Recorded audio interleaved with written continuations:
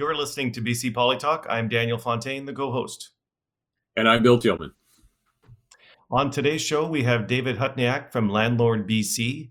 As you can well imagine, during this current COVID pandemic, landlords across British Columbia are extremely stressed in terms of whether or not they're going to be able to receive any rent payments from. We know right now many businesses and individuals are being impacted by the numbers of people being unemployed and businesses that are shuttered.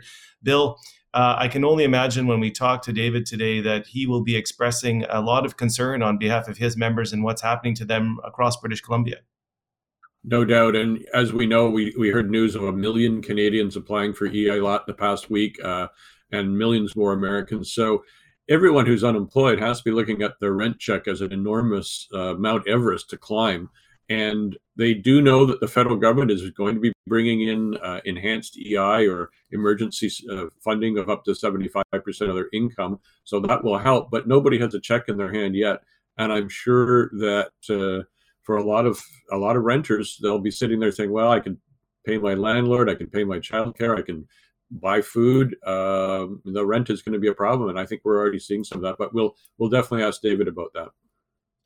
Yeah, we've already gone past April 1st, which was the first time period when rent was due for many British Columbians. And that would have been a time when a lot of landlords would have been able to have that discussion with their tenants as to whether or not they're able to cover the rent. And as you said, you make a good point. A lot of the money has not, in fact, I don't think any of the money has flowed out yet. So many British Columbians are right now relying on their savings. And we all know, I think we've talked about it on this show before, that I think Canadians have less than a paycheck away from needing to borrow money from a friend to make rent and buy food and that kind of stuff. So it's going to be pretty dire for many renters as well as for the landlords who rely on that rent to pay their mortgage. And that's what sometimes people forget, that so many people have basement suites in their homes and they're relying on that income in order to pay their mortgage. So there's a double impact for sure. Yeah, and Landlord BC does represent a lot of the small landlords, the small owners who might have one suite or two suites in a building. And for sure, that's one of them. For others, there are obviously people whose entire income comes from having rental buildings, rental apartment buildings and others. And so it's a big deal for them as well. And, you know, Daniel, this is one of those times I'll ask David his view, but we've always had from the right side of the fence the old joke, I'm from government, I'm here to help. And it always draws a laugh whenever I use that. But right now, it's true. Yeah, no, right now it's as true as it's ever been in our history. And, the other thing I'll throw in and raise with him is landlords have a really negative reputation. I mean, you look out in the community, people say that landlords don't treat their tenants well, et cetera. And I don't think that's necessarily the case in the vast majority of times. But how will an organization like Landlord BC and landlords be able to get any kind of sympathy or any kind of reaction from government when there is that negative reputation out there? And yet you and I both know that there are, as you indicated, a lot of small family, mom and pop, and also basement suite type landlords who need that income in order to make sure that they can put food on their table as well. So I'll be interested to hear from him how they're dealing with that and how well they're working with government as they go through the various different programs they're trying to implement. Yeah, and I also want to ask him, not completely to do with COVID, but we've seen some reports recently that Seattle has been much more successful, maybe 10 times or more successful than Vancouver has in terms, or King County, Metro Vancouver, in terms of building rental housing. And so I want to ask him about that, why they have much more success than we've had here, and are there things we can learn from them? Yeah, and while I know that COVID will dominate our conversation, no doubt today, I also am going to throw in the insurance rates. You and I have talked about how the insurance premiums that were skyrocketing before the pandemic hit. I don't think that situation has gotten any better. So I'd like to probe a little bit more with David on that. So we'll be right back with David Hutniak, the CEO of Landlord BC. BC Polytalk thanks Harbour Air for supporting the show. It's through sponsorship and viewer support that we get to produce this show. David Hutniak from Landlord BC, welcome to the show. Thank you for having me. It must be extremely difficult right now dealing with the enormous pressure of both tenants in the buildings that your members represent and the members themselves everybody facing a financial crisis, all sorts of people unemployed, the restaurant industry, hospitality, tourism industry all devastated. I'm sure a lot of those folks and others who are affected by this, hairstylists, you name it, are tenants in buildings that your members own. Yeah, absolutely. It's a huge challenge. What further makes it more challenging is that, our sector is disproportionately represented by small mom and pop landlords, people with basement suites, et cetera. They represent easily 2/3 or more of the entire rental universe in terms of number of units. And, most or many of those folks, with a basement suite, they have regular jobs, and so they're impacted by this as well. And so they have a mortgage that they need to pay, and they're really relying on that rental income to help them keep their own housing. And the notion of approaching banks for deferral of mortgage payments is more challenging than, say, if you were just a regular mortgage holder, because the bank considers that rental income as an important basis for the deferral. And if there's no rent coming in, hugely challenging. So we're concerned for the entire sector, but I have to admit, that those small mom and pops are the group that we're most concerned about. Right. And just for our listeners and viewers, could you just give us a thumbnail sketch of what your organization does and who its members are? Yeah, sure. So we're an industry association. We're a nonprofit society, and we represent owners and managers of rental housing and private sector rental housing providers. We have 3,300 members. They're from the biggest owners and property managers in the province to, like I said, all of the mom and pops. In terms of sort of the rental universe, this will be helpful. There's about 550,000 households that rent their homes, 30% of the British Columbia population. And needless to say, the homes we provide are really critical. So, David, it's Daniel here. Just, when we look at what you've just, I was just looking last night online just to see kind of some of the things you were indicating to the media. And I just checked on a Times columnist story where you said, quote, "This is a huge, huge mess for everybody." You went on to say this is about a whole sector that is just imploding. There was quote after quote. So in normal times, landlords typically get the rap that they're not particularly that sympathetic when someone can't pay their rent. And so I know we're in a pandemic now, but is this perhaps maybe just inflammatory language from an industry association that now wants help when perhaps it wasn't helping others? Because that's what's out there on social media, people saying landlords shouldn't be getting a break because they don't give us a break when we can't pay our rent. How do you respond to those comments? Yeah, I mean, let's be honest here.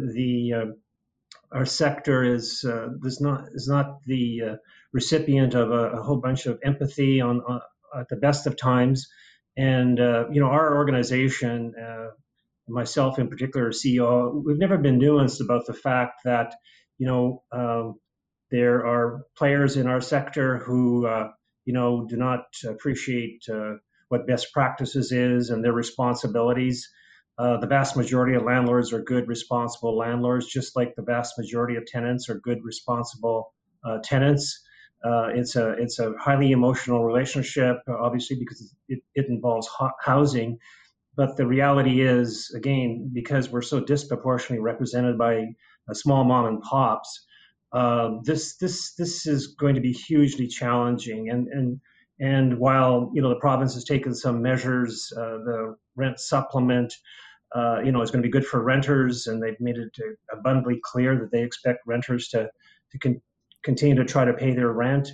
At the end of the day, this is a sector that's heavily dependent upon cash flow, and so everybody needs to chip in here. And I think we have a crisis here.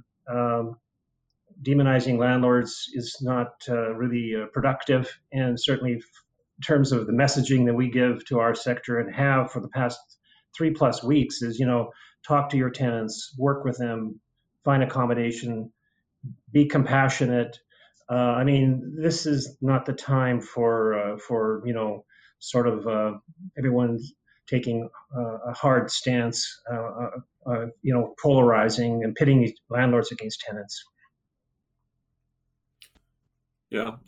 David, I wanted to ask you something. You also are obviously an advocate for the creation of more rental housing in British Columbia and Metro Vancouver. And you were quoted not too long ago talking about how Seattle, I think if I get the numbers right, please correct me otherwise, Seattle had created something like 17,000 rental houses in, I think, 2018, and Vancouver was somewhere around 1,400 by comparison. What, pardon me, what do you see as the differences that would allow Seattle to create so much more rental housing?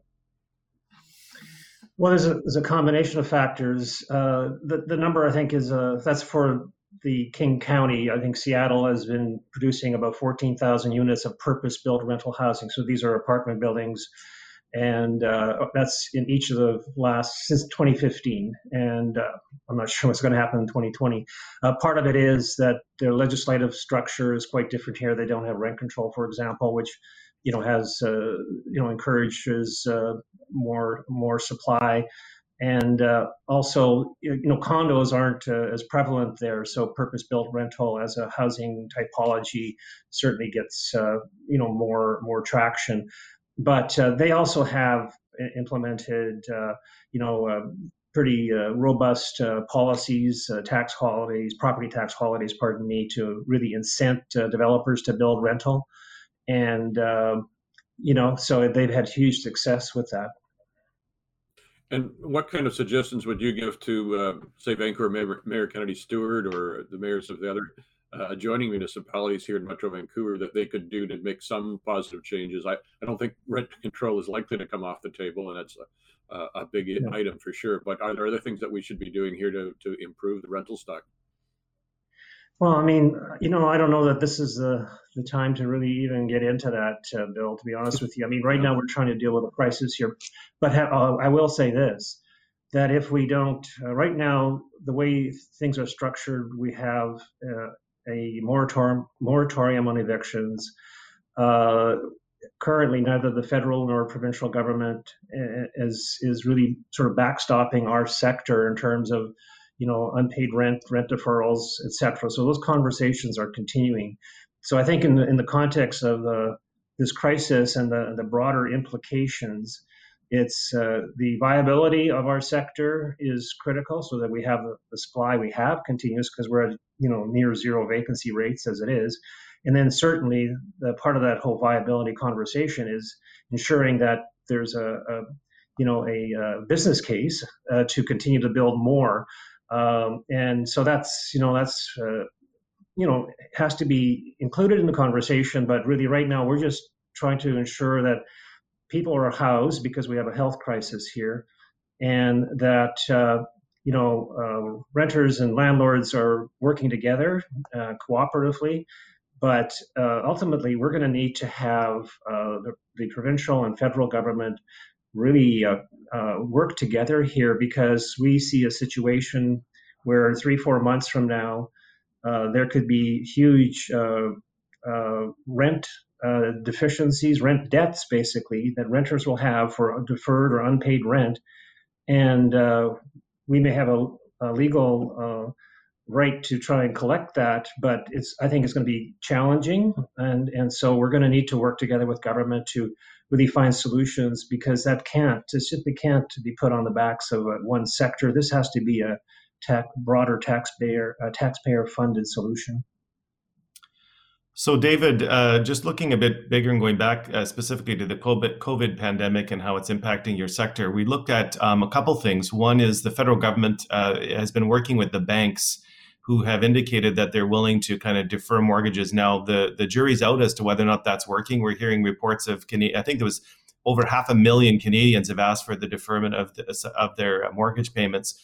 But first of all, do you think the federal government and the provincial governments in general have done enough to force the banks and to encourage them to look at this deferment, to assist perhaps some of your members who have tenants who may not be paying their rent, but they still have their mortgage payments that they have to pay?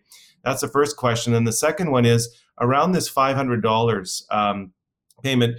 Could you comment on that? And I'm assuming you'd be happy that the payments are at least coming to you. I'm assuming the landlords would be happy that the payment is coming to them. But that $500 payment, is it enough? Is it going to perhaps change the system more permanently? Are we ever going to be able to go back from not giving away the $500 again? Maybe comment on those if you could. Sure.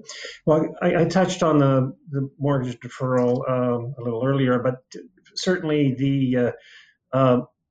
I would say, without being overly critical, I think the federal government and the provincial government really, need to go more aggressively after the banks. And again, it's the small landlord with a basement suite with a regular job is not getting mortgage deferral. Okay. And first, the other thing, this is not free anyway. This comes with significant costs in terms of fees. Interest upon interest is, it's all repayable. So that's not really a solution. It's at best an interim measure, and it has other consequences. The $500 rent subsidy, well, absolutely. I mean, we were advocating, and obviously Landlord BC was very involved in communicating with the province throughout this process, and in advance of what they announced on March 25th. I mean, we were advocating very strongly for robust renter supports, and we were actually proposing the rent bank concept be employed, which is for the full amount of rent for people who qualified. Those are interest-free microloans basically, and or some hybrid version, which could have included some grant for maybe $500 and then a rent bank. And the province decided to go this route, and that's their prerogative. So it was $500 for 3 months, and I believe it's per household. I'm sorry, I don't even know for certain as of today. But nevertheless, absolutely, it's going to help renters in the sense that, it's going to demonstrate to them that the province is there to support them. It's also going to demonstrate to renters that they have a responsibility to pay their rent. So it's, I think it's good messaging and good support. The fact that it does, go to the landlord, that's an administrative sort of logistical process they elected to do. And we were involved in those conversations and said, yeah, that makes sense, So yeah, I think it's an important step. There's, in an area like Vancouver, and there's sunshine, is highly, very expensive rents, and so there's a huge gap that still will need to be filled.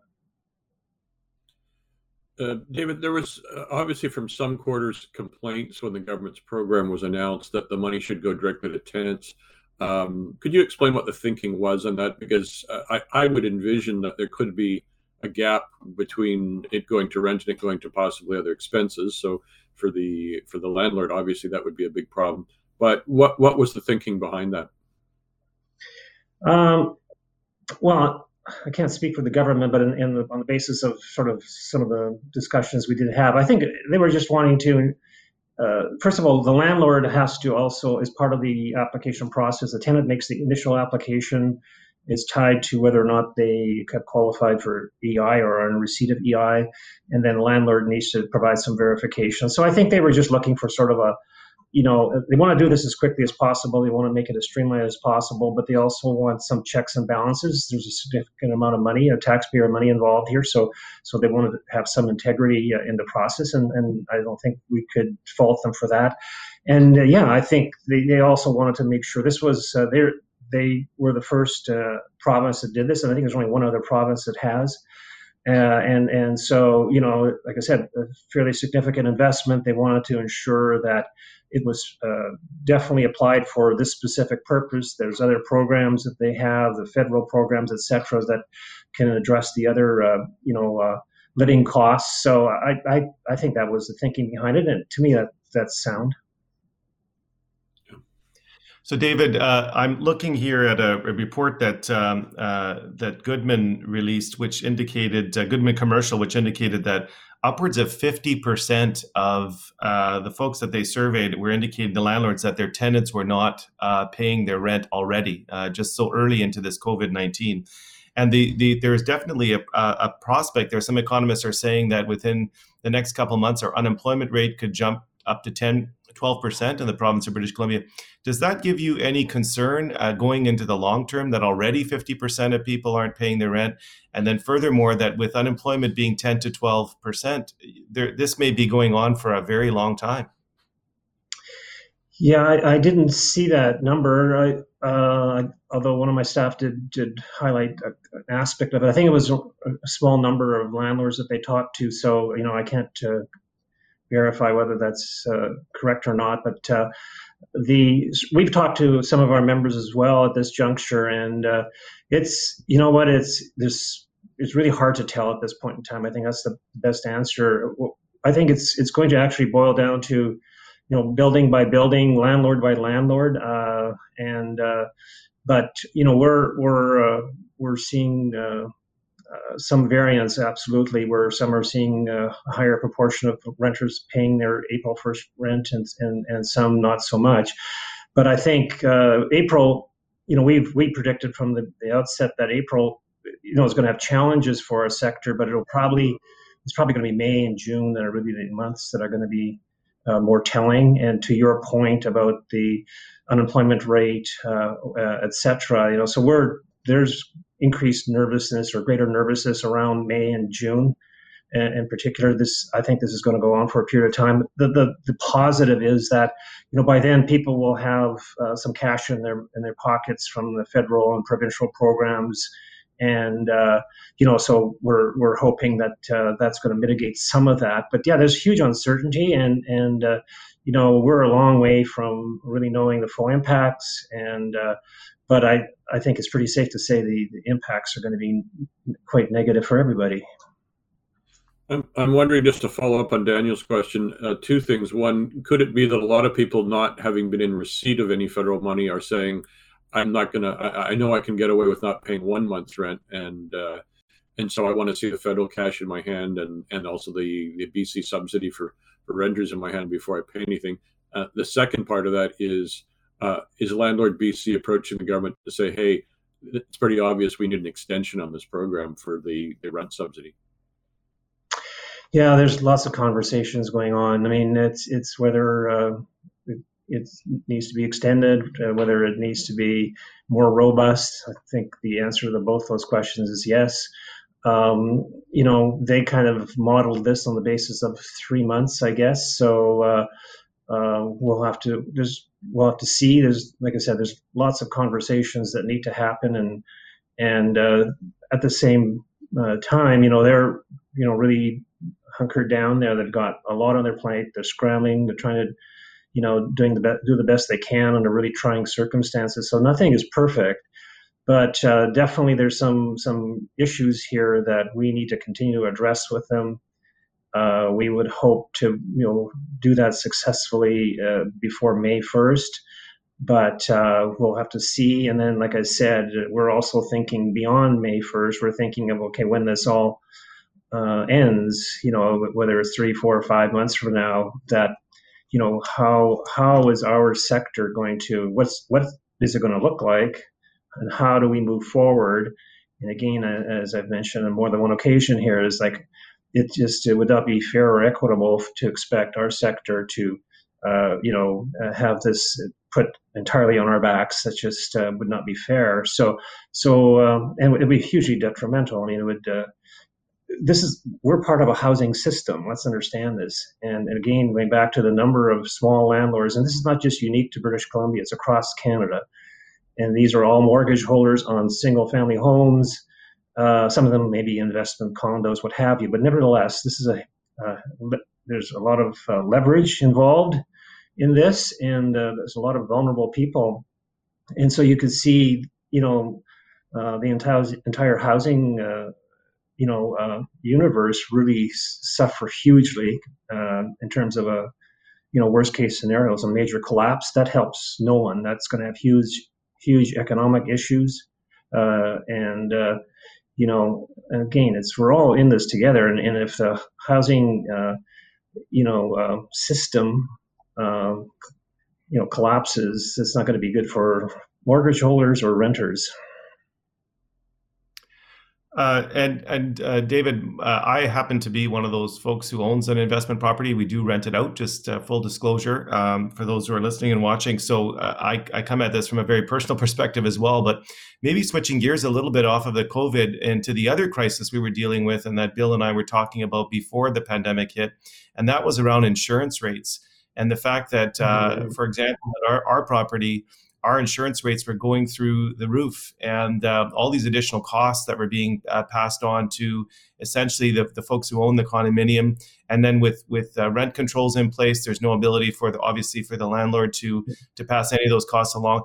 That situation, I'm assuming, has not gotten any better in the last few weeks. We're just not hearing about it. Is there any update that you can provide to our viewers, listeners, in terms of what's happening with insurance rates in BC and beyond?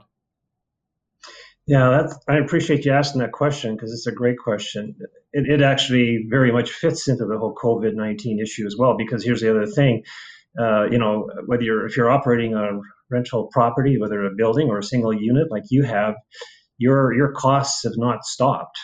You've got all the costs associated with keeping that unit or that building operating, and a big one is definitely insurance. So nothing has improved on that front.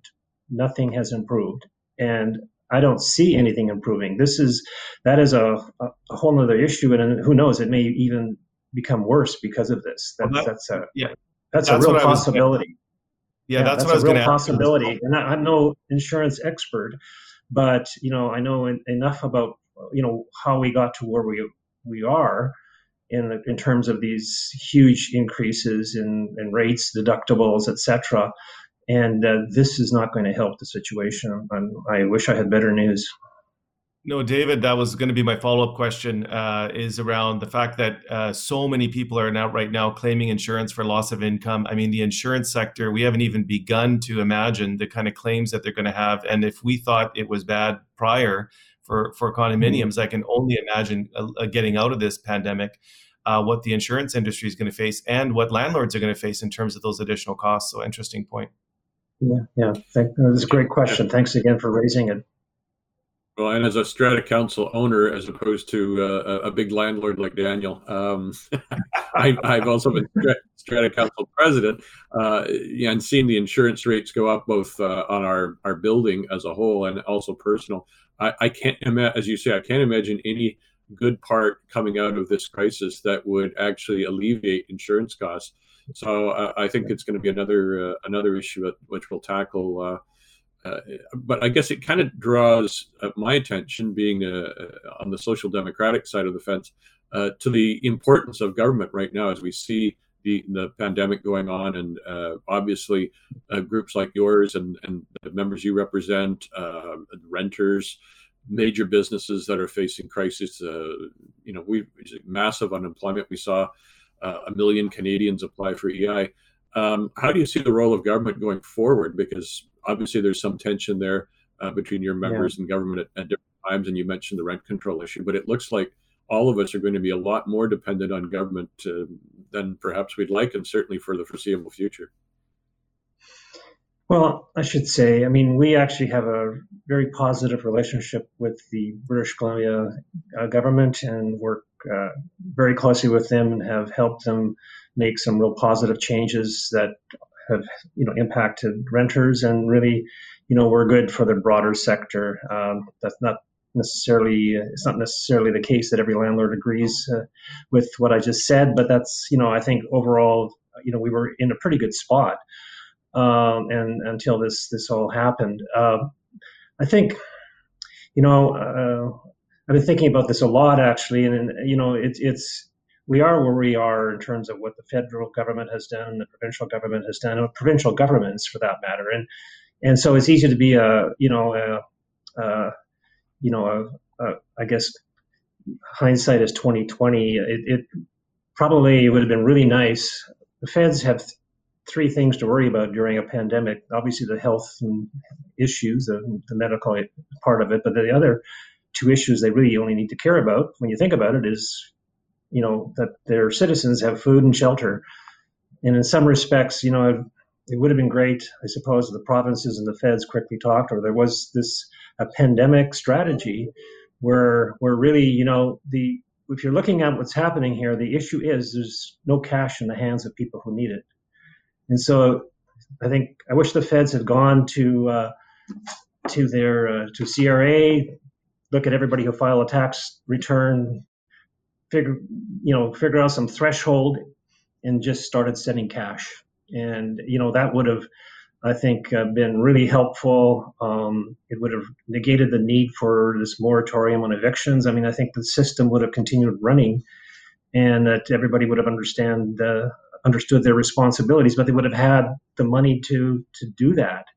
And that's where the anxiety is, and it's been, as a consequence, it's renters are hugely stressed. Landlords. I mean, I just wish it had unfolded differently. But like I said, hindsight is 20/20. I think important lesson to learn.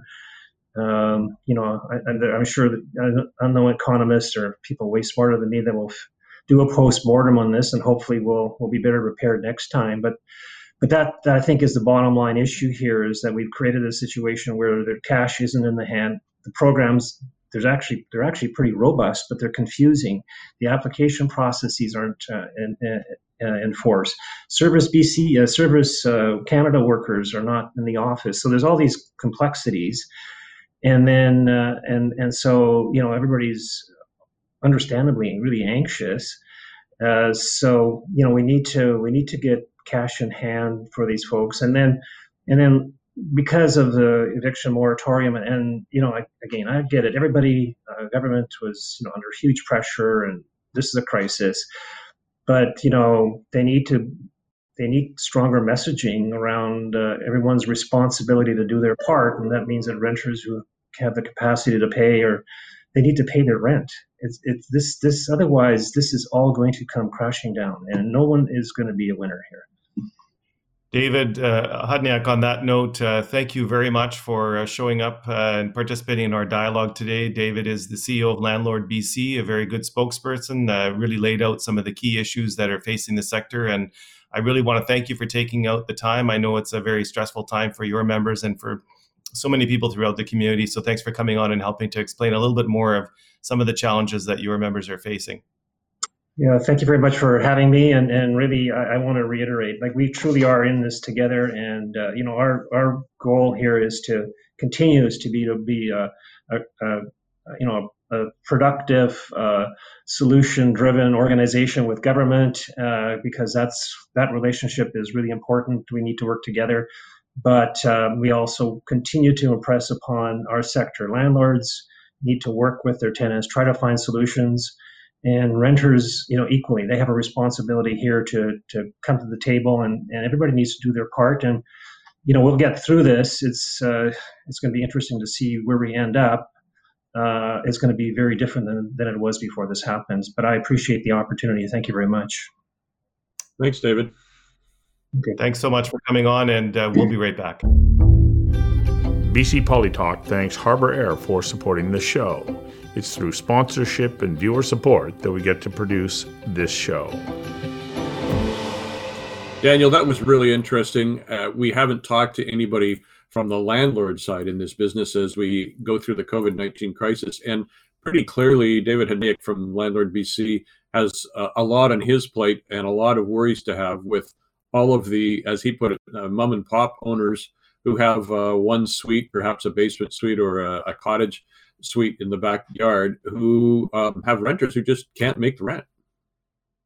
No, and I think that was probably, I could only imagine in the back rooms of government, that was something that was on their minds around the moratorium on evictions. Because if you impose a moratorium on evictions, it's not just the big landlords with these big towers full of apartments, etc. It's actually a lot of people who have someone in their basement and who's paying rent, and that's helping to pay their mortgage. So I can only imagine that the provincial government must have really struggled with this one, and they were trying to come up the middle with a bit of a compromise by putting in the $500 subsidy. But, we'll see how this all plays out. There are going to be people who some will take advantage of it in a negative way, and others will take advantage of the program because it'll help actually make ends meet. But I can only imagine, based on what he said, that there are a lot of people behind the scenes who are extremely stressed at the prospect of 10 to 12% unemployment. Businesses, I heard Bill yesterday, I think it was the head of the Restaurant Canada, Mark Van Schelwitz, indicate that something like 10 to 15% of all the restaurants are not simply going to open up again. They just simply will not be able to do that. And that's a lot of people out of work for a lot longer than the pandemic.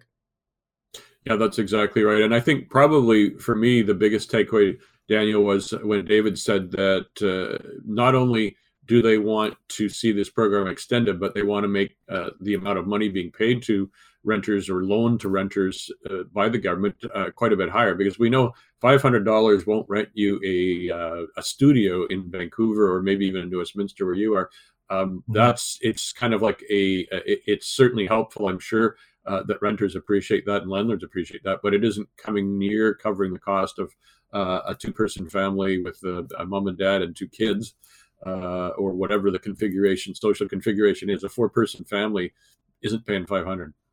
Yeah, and he also hinted, he dropped a little bit of a hint in the discussion there, I'm sure, again, around the discussion they've been having with the province around whether or not it's for a single individual within the home, or if you have a young couple, are both eligible for the $500. I think that's still at play at the moment.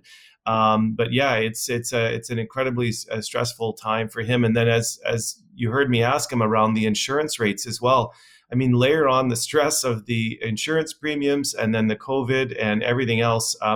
He kept emphasizing in the interview, we're all in this together. And I think he's right. I think that if the ecosystem, the rental ecosystem collapses, it's going to hurt both renters and tenants.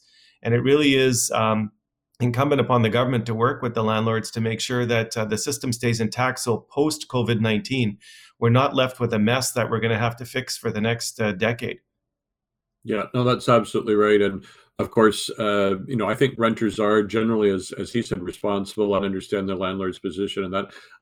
But if we had mass evictions and mass defaults of renters, it would have an economic effect that would be devastating even beyond what we already have now. So it was an interesting conversation, and we're glad that David was able to join us remotely, as we do all our BC Polytalk shows remotely now, and we keep trying to improve the technology. So we're working on that, and we want to thank all of our listeners and all of our viewers for joining us once again on BC Polytalk. We'll see you next week.